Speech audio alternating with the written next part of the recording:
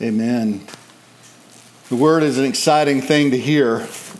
And one of the things that is super exciting about this particular story is that most likely all of us benefit from it. All right? If we were born Jewish and we had always been Jewish and the word was never opened up to the Gentiles, then maybe we would be okay. But being most likely from Gentiles, we definitely benefit from this. So it should be something that's significant to our own identity as we learn about what has happened here in this incredible narrative about the work of God. All right, let's go to the Lord in prayer and then we'll open up.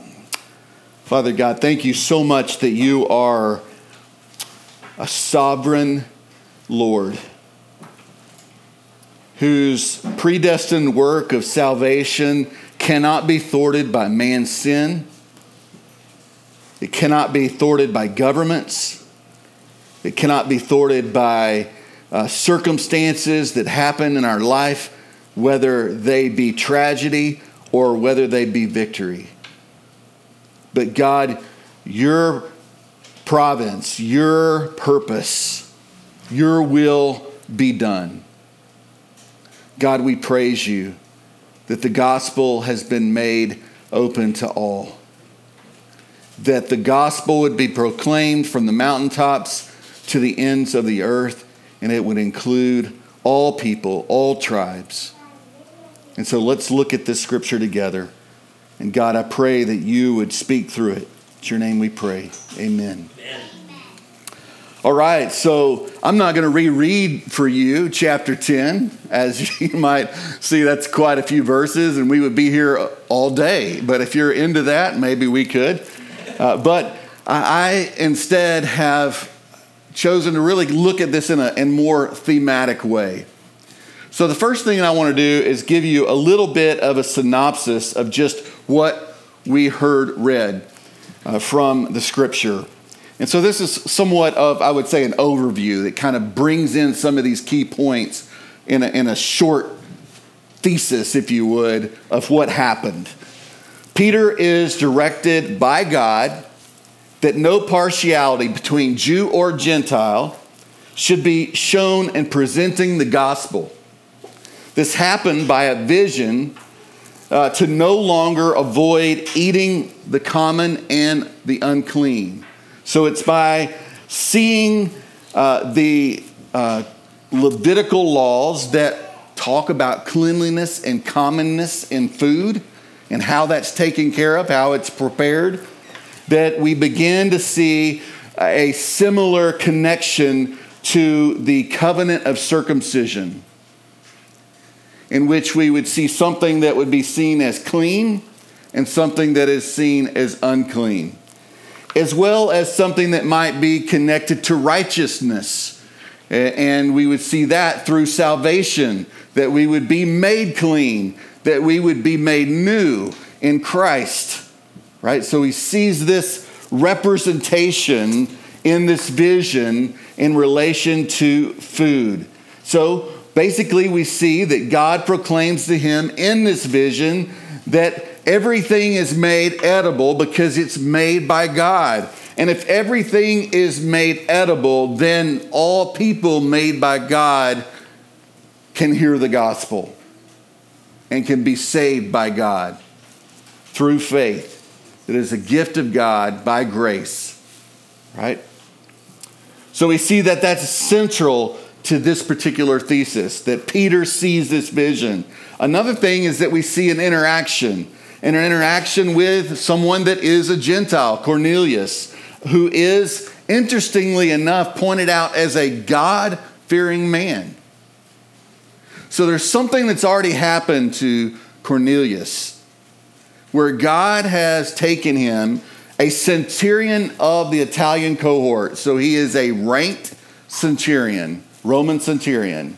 He's most likely kind of has quite a bit of money. So he's well-to-do, if you would, in society, but he's also ranked within the Roman guard. All right, so it's very important to see that. Most of these individuals would not know anything to do with God and would be reprimanded if they were to cling to anything in relationship to any God. All right, so it's very important to see that as well. So when it says that he's a God-fearing man, there is already a seed of faith that is present. Now, he is in relationship with the Jews there. So he's a God-fearing man in the sense of something like Judaism, if you would, right? So he has not been circumcised, but he is one who is clinging to these ideas of Judaism, right? So there is this connection that's there. We see that present. I found this on the web. Okay, thank you, Siri. All right. And we see that he also gave generously to the poor. He gave alms. When we see that word alms, it is about giving to the poor, giving to the needy. The money that's being given is actually meeting people's needs. So it's really important that we also see that element. He has compassion. He has a heart in which he cares about other people. So there's some kind of thing that has happened in his life that God has impressed upon his heart to begin to see past, right, how he has been raised. That's a pretty amazing thing to see already, that God's already working in his life. But through a vision, Cornelius is told to go to Peter. And we also see in hearing that vision that Cornelius was terrified by seeing this man in a white robe, which I'm sure we all would be. But he was also obedient. He was obedient quickly. As the Holy Spirit pricked him, he moved quickly to Peter. He not only moved by himself, but he also took all of those with him, who, if you just kind of think about the family relationships in this period in time in history, they are kind of multifaceted, where we might move away from our parents and we might move away from our siblings. You can see that these families are most likely going to have the parents still there, maybe even grandparents. They're going to have siblings there, so uncles and aunts, cousins, so on, right? And maybe even we would consider servants within that grouping of people. He would bring his family with him as he went to speak with Peter. So we see that also happening. And when that happened, when he reached Peter, although he delayed slightly, ultimately was obedient, and he did preach the gospel. They did receive the gospel. The Holy Spirit fell upon them, and they were baptized by water in obedience, following that of, obviously, John the Baptist in recognition of the fact that they had been baptized by the Holy Spirit, right? So we see this process that happens. What's amazing about this process also, if you look historically just through the books of Acts, things that you've already most likely learned about and may remember throughout the past few weeks, right? We see a call to go out and to proclaim the gospel and to make disciples and to go to the ends of the earth. We also see not only a proclamation to go and make disciples, we see these disciples challenged, right? We see a sermon preached, a multitude come to know the Lord in a miraculous way. The Holy Spirit descend upon them at Pentecost. This being a group of Jews. We also see the stoning of Stephen, the proclamation of Stephen and his courage and his tenacity to proclaim the gospel even when being stoned to death. We also see the calling of Paul.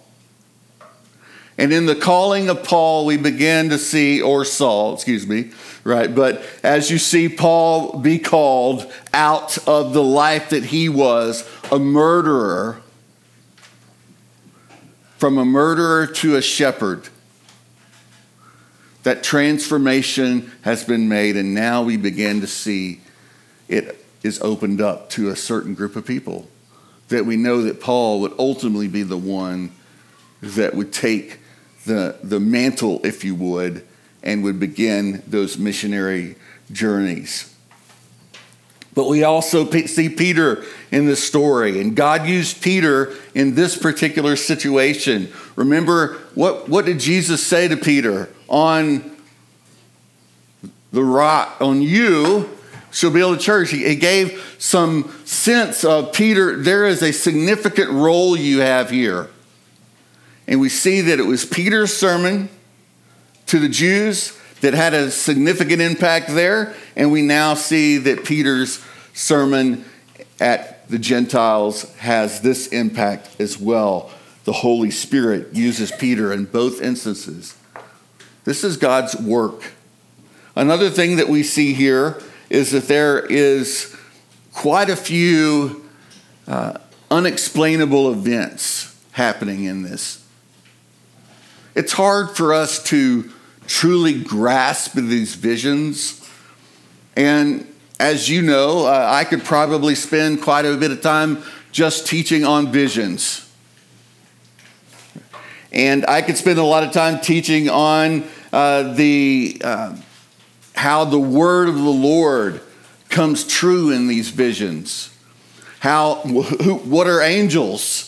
There's all kinds of different things that we could talk about in this particular scenario. But what is most significant is this, is that God, in God's providence, he says that his word will be made known to the ends of the earth. That there is something happening here that is providential. And so I want to talk about these particular themes. So the overarching idea is that God shows no partiality, and that the gospel of Jesus has been opened up to the Gentiles. And so let's look a little bit at the history of physical cleanliness and uncleanliness of food. We look in Leviticus 5. If you have your Bibles, you can turn there, but Leviticus 5, verse 2 says, "Or if anyone touches an unclean thing, whether a carcass of an unclean wild animal, or a carcass of an unclean livestock, or a carcass of an unclean swarming thing, and it is hidden from him, and he has become unclean, and he realizes his guilt." One of the things that I want you to see in that verse is to touch a dead animal. An unliving thing is to become unclean, according to this Levitical law. We could also look in Leviticus 11, which I'm not going to go to. It's quite long, but it goes through a list of what it is, what are unclean foods. What are the foods that a true person of the covenant should not eat, should stay away from, and knowing that those things would make them unclean. So it was an act of obedience to follow this Levitical law, to stay clean and to stay separate. And it's beginning to lay a foundation of that there is something that is different from the people of God and the people of the world. Just as there is something different from God than all other things, that God is righteous, that God is holy, and that holiness and righteousness are only from God. And it's important to see that as well. Now, if we were to live by that in a similar way, we might even say that we could live by Genesis 17's covenant of circumcision, right? Where you would have to be circumcised as a male on the 8th day in order to be able to be a Jew, to be a person of God, to be God's people. And in a similar way, if that had not happened in your life, you would be considered unclean. And if you remember in Galatians, one of the big claims there is the Judaizers are out preaching the gospel, but they're also adding to the gospel this very Jesus plus kind of gospel, right? That now that you know the gospel and you've been saved, you have to be circumcised. So you basically have to revert back to this covenant of circumcision to still truly be a people of God, which we know was refuted by Paul, right? That would be considered heresy. That we would only be able to know Jesus through the work of grace, through the work of Christ himself. So let's go and look at what Jesus has to say a little about this unclean food and clean food and the circumstances here. So in Mark 7, verse 14 through 23, let's look there real quick. Mark 7, verse 14 through 23. All right. And he called the people to him again and said to him, "Hear me, all of you, and understand. There is nothing outside a person that by going into him can defile him. But the things that come out of a person are what defile him." Isn't this interesting? This is long before Acts 10. And Jesus is already making the claim. He is making the claim here that there is nothing that you can eat that will defile you. It is not what you put in your mouth. It is not what you drink that defiles you. And that word defile meaning make you guilty, right? Make you sinful. A sinner, to make you unclean. Okay? And going on, and it goes on to say in verse 17, and when he entered the house and left the people, his disciples asked him about the parable. And he said to them, "Then are you also without understanding? Do you not see that whatever goes into a person from outside cannot defile him, since it enters not his heart but his stomach,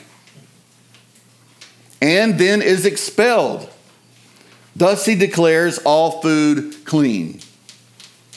And he said, "What comes out of a person is what defiles him. From within, out of the heart of a man comes evil thoughts, sexual immorality, theft, murder, adultery, coveting, wickedness, deceit, sensuality, envy, slander, pride, foolishness. All these evil things come from within, and they defile a person." Yeah. One of the things that I thought was interesting in this is that Peter was there. So, my first thought is, why did it take a vision with sheets and animals in it and this miraculous, incredible story to convince Peter of something that Jesus had already said? Well, the reason I believe that it happened was the exact central thesis of chapter 10, which is that the gospel would be shared with the Gentiles. It's very important that you see here that God reminds Peter essentially through this incredible vision of what Jesus had already said. And there's something there that I think is very significant. When you go to the Lord in prayer, or if you believe the Lord to be speaking to you, it should come from the word of the Lord.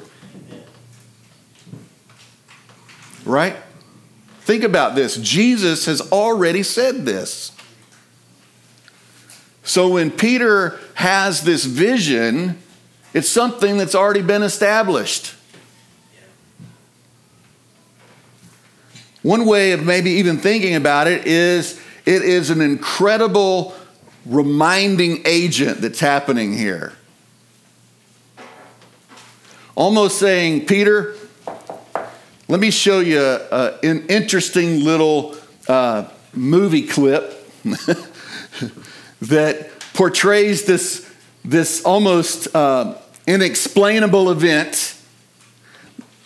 And through that, I'm going to show you that it's not what you eat that defiles you.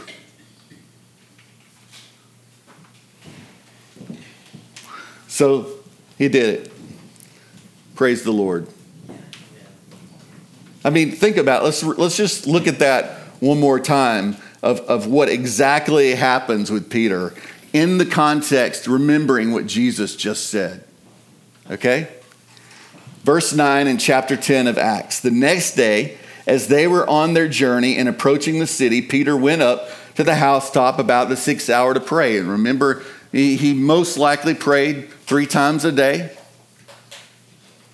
In the morning, about midday, and also in the evening.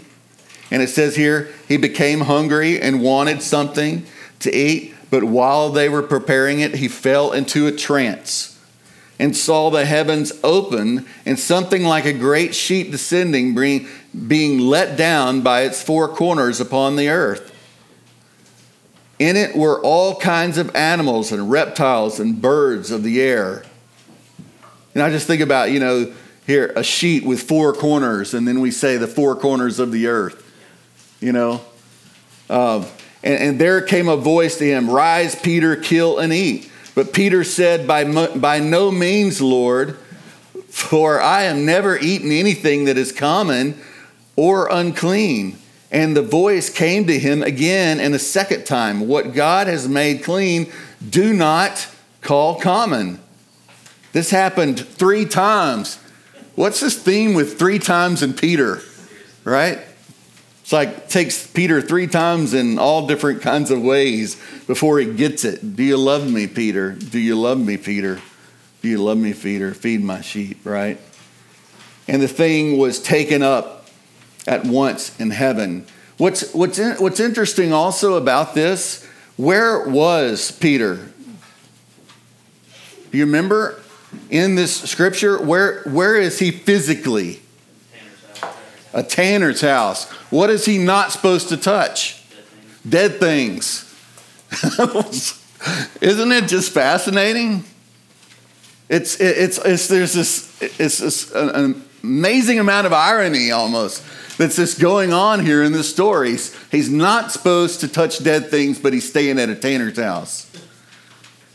He knows what Jesus has already said, that you can eat all things because he created it, and that's not what defiles you anyway. And he's clearly shown him what defiles him. He's seen the miracle of the resurrection. He knows exactly why Jesus died and rose again. He's preached the gospel and had thousands of people come to know the Lord, and the Holy Spirit descend upon them,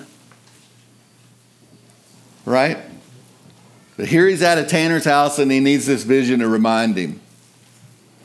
So I don't know if that says something negative about Peter or if it says more about God. And I think it does say something about God and his providence.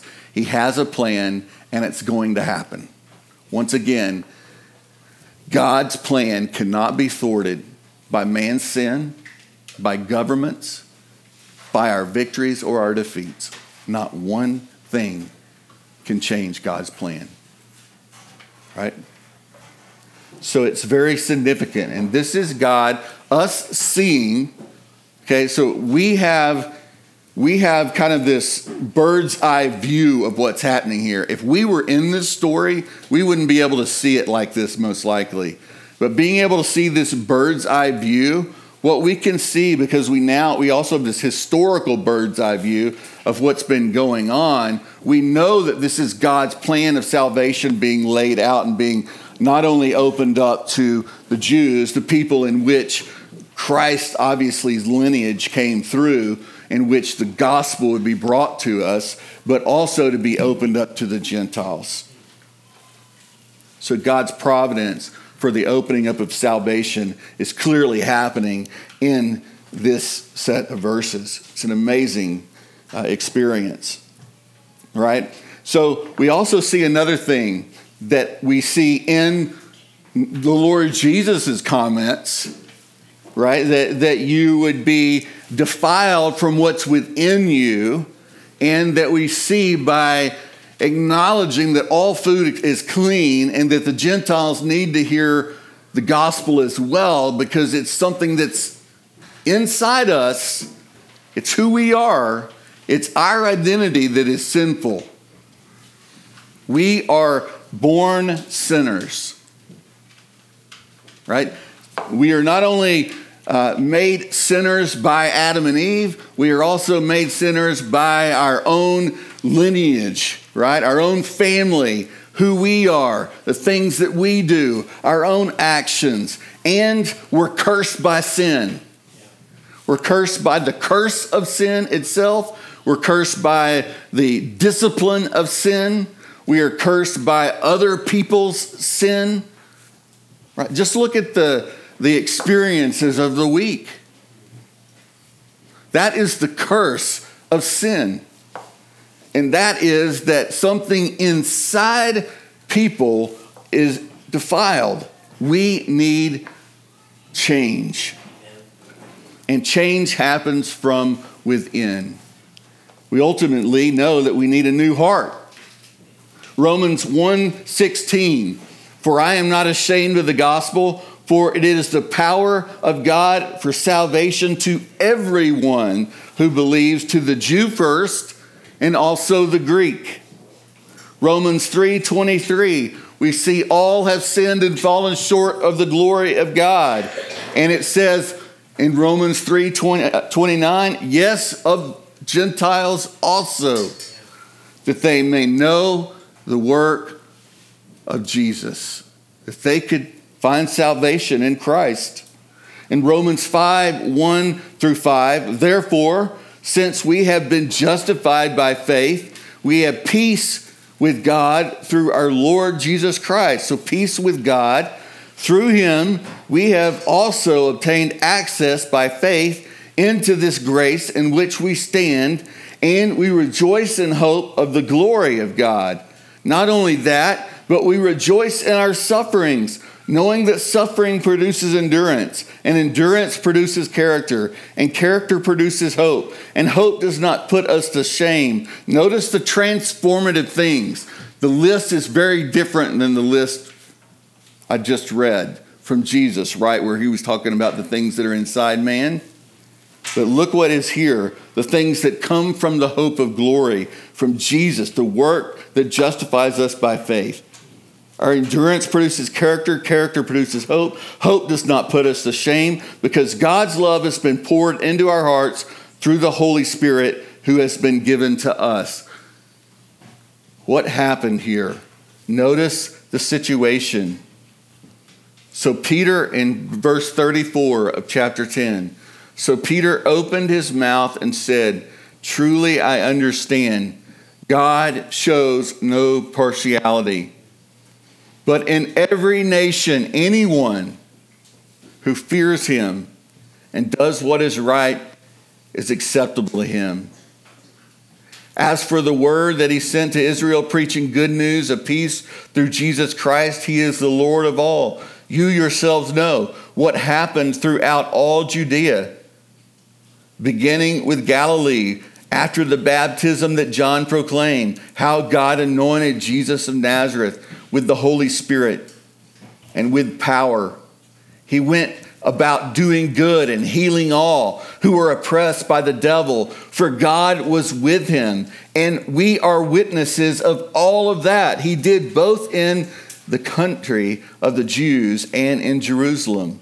They put him to death by hanging him on a tree, but God raised him on the third day and made him to appear, not to all the people, but to us who had been chosen by God as witnesses, who ate and drank with him after he rose from the dead. And he commanded us to preach to the people and to testify that he is the one appointed by God to be judge of the living and the dead. To him all prophets bear witness that everyone who believes in him receives forgiveness of sin through his name. And while Peter was still saying these things, the Holy Spirit fell on all who heard the word. The circumcised and the uncircumcised, the clean and the unclean. Right? Once again, verse 5, hope does not put us to shame because God's love has been poured into our hearts through the Holy Spirit who has been given to us.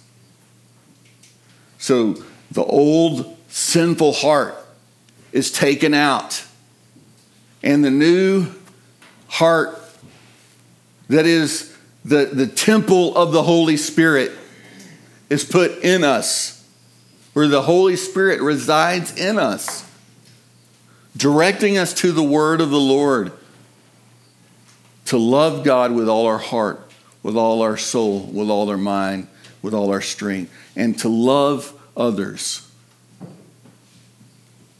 Right? God transforms. We see that God's providential hand in this situation, this historical account, was to open up a transformative experience of having a new heart. Holy Spirit, even for Gentiles. Praise the Lord. There's a few other themes, and I would say that's the central kind of theological ramifications of what we see going on. But there's some also very important applications that I want to put in kind of your thought patterns today. One is that God puts people in our way. Notice that the Lord came to Cornelius and directed him. And he took his family. He was directed by God to go to Peter, and ultimately they heard the gospel. God still directs man in front of his chosen, right? His people, to hear his word, the gospel proclaimed. And he has called you, his church, to proclaim the gospel and to remember that he puts people in your way. Right? That could be different for all of us, right? There's going to be groups of people that maybe as individuals we all experience that may not even be in the same radar, if you would. But then there's also going to be groups of people or people that come into play that we might know as groups. So you might know as a church. There might be someone who regularly attends here that is not a believer.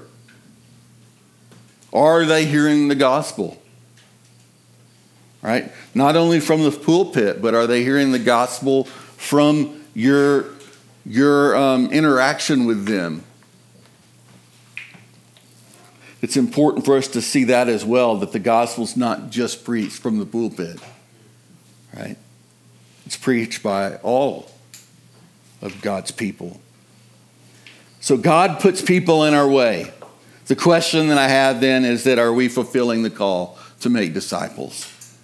Acts 1:8, but you will receive power when the Holy Spirit has come upon you, and you will be my witnesses in Jerusalem and all Judea and Samaria and to the end of the earth. This is what happened to Peter and his compadres, right? They had that experience. He even bore witness of it here in chapter 10, as he showed that as Jesus rose, that a group of these chosen witnessed him and communed with him. And in that communion with him, Jesus calls them to go and make disciples. Matthew 28:19-20. Go therefore and make disciples of all nations, baptizing them in the name of the Father and the Son and the Holy Spirit, teaching them to observe all that I have commanded you. And behold, I am with you always to the end of the age. Remember, the Holy Spirit in our heart, Jesus in our path as the treasure that we seek. Right? In obedience to the Father, that we would proclaim the gospel to the ends of the earth. So all people, And we are justified, obviously, to share the gospel to the Gentiles. Praise the Lord, because we probably fall into that category, as I said earlier. Another thing that is important for us to see is that when people experience the presence of the Lord, there is a true experience that happens that is sometimes not easily explained, but can be seen, right?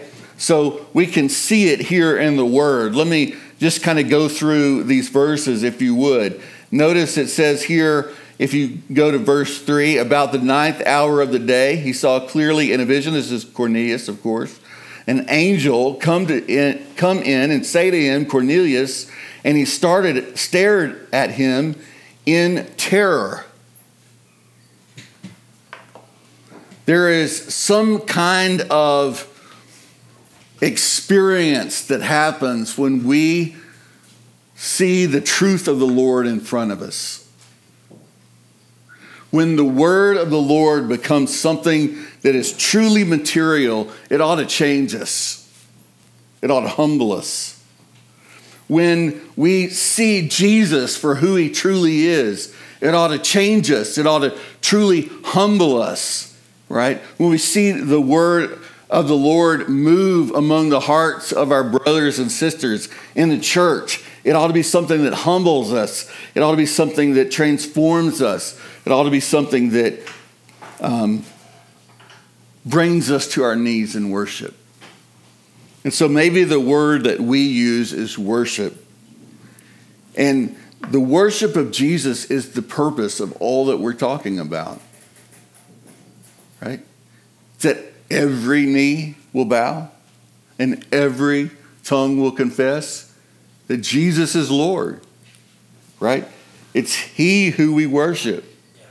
And I want to take you back to something that is so amazing in recognizing the providence of God come to play here in the reality, and something that we even see foreseen in the scripture that was read earlier in Malachi.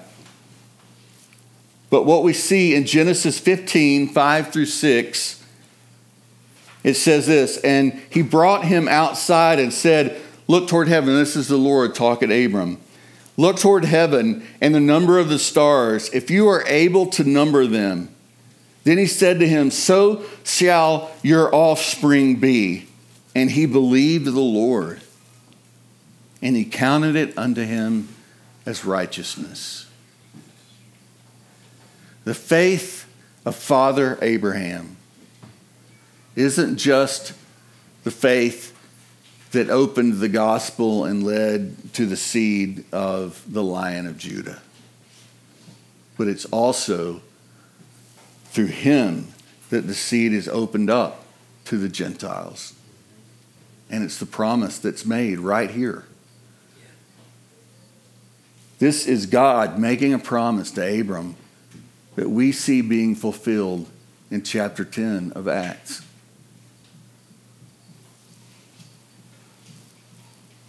So there's kind of a extreme forethought to chapter 10, right? Let's move now to the future. Revelation 7, 9 through 10. And after this I looked, and behold, a great multitude that no one could number, from every nation, from all tribes and peoples and languages, standing before the throne and before the Lamb, clothed in white robes, with palm branches in their hands, and crying out with a loud voice, salvation belongs to our God who sits on the throne and to the Lamb. It's through the story that we see here, this significant historical account. I always want to be careful how I say that. I don't want to just say story, because it's not a piece of fiction. This historical account of God's providential movement through Cornelius to draw him and his family down to Peter, who would share the gospel with them through obedience and understand that the gospel was opened up to the Gentiles, that we might know the gospel today. And it's also that we would see even those individuals along with ourselves gathered together singing, salvation belongs to our God and to the Lamb. That ought to humble our spirits.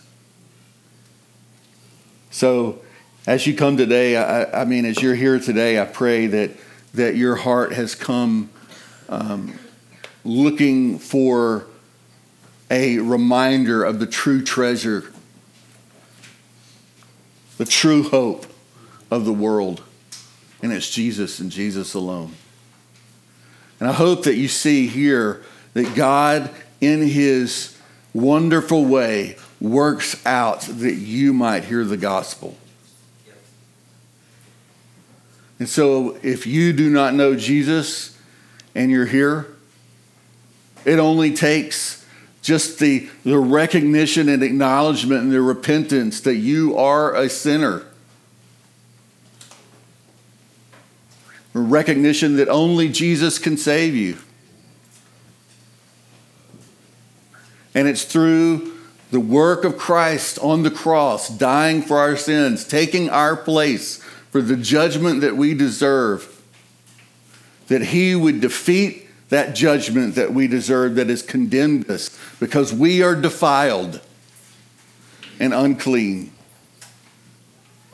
That he would wash that away and make us holy and clean like these white robes that were not only mentioned in Acts, but the white robes that were mentioned in Revelation.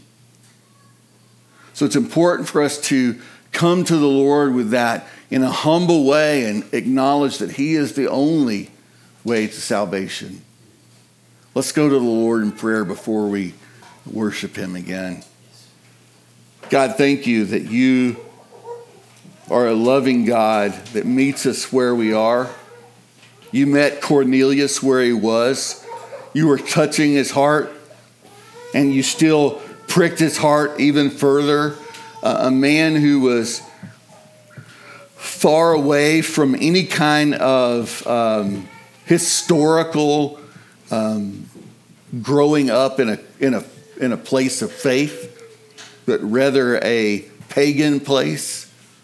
But that you would prick his heart, and that his family would come, and that you would have already pricked Peter's heart to remind them of the very thing that you said, Jesus.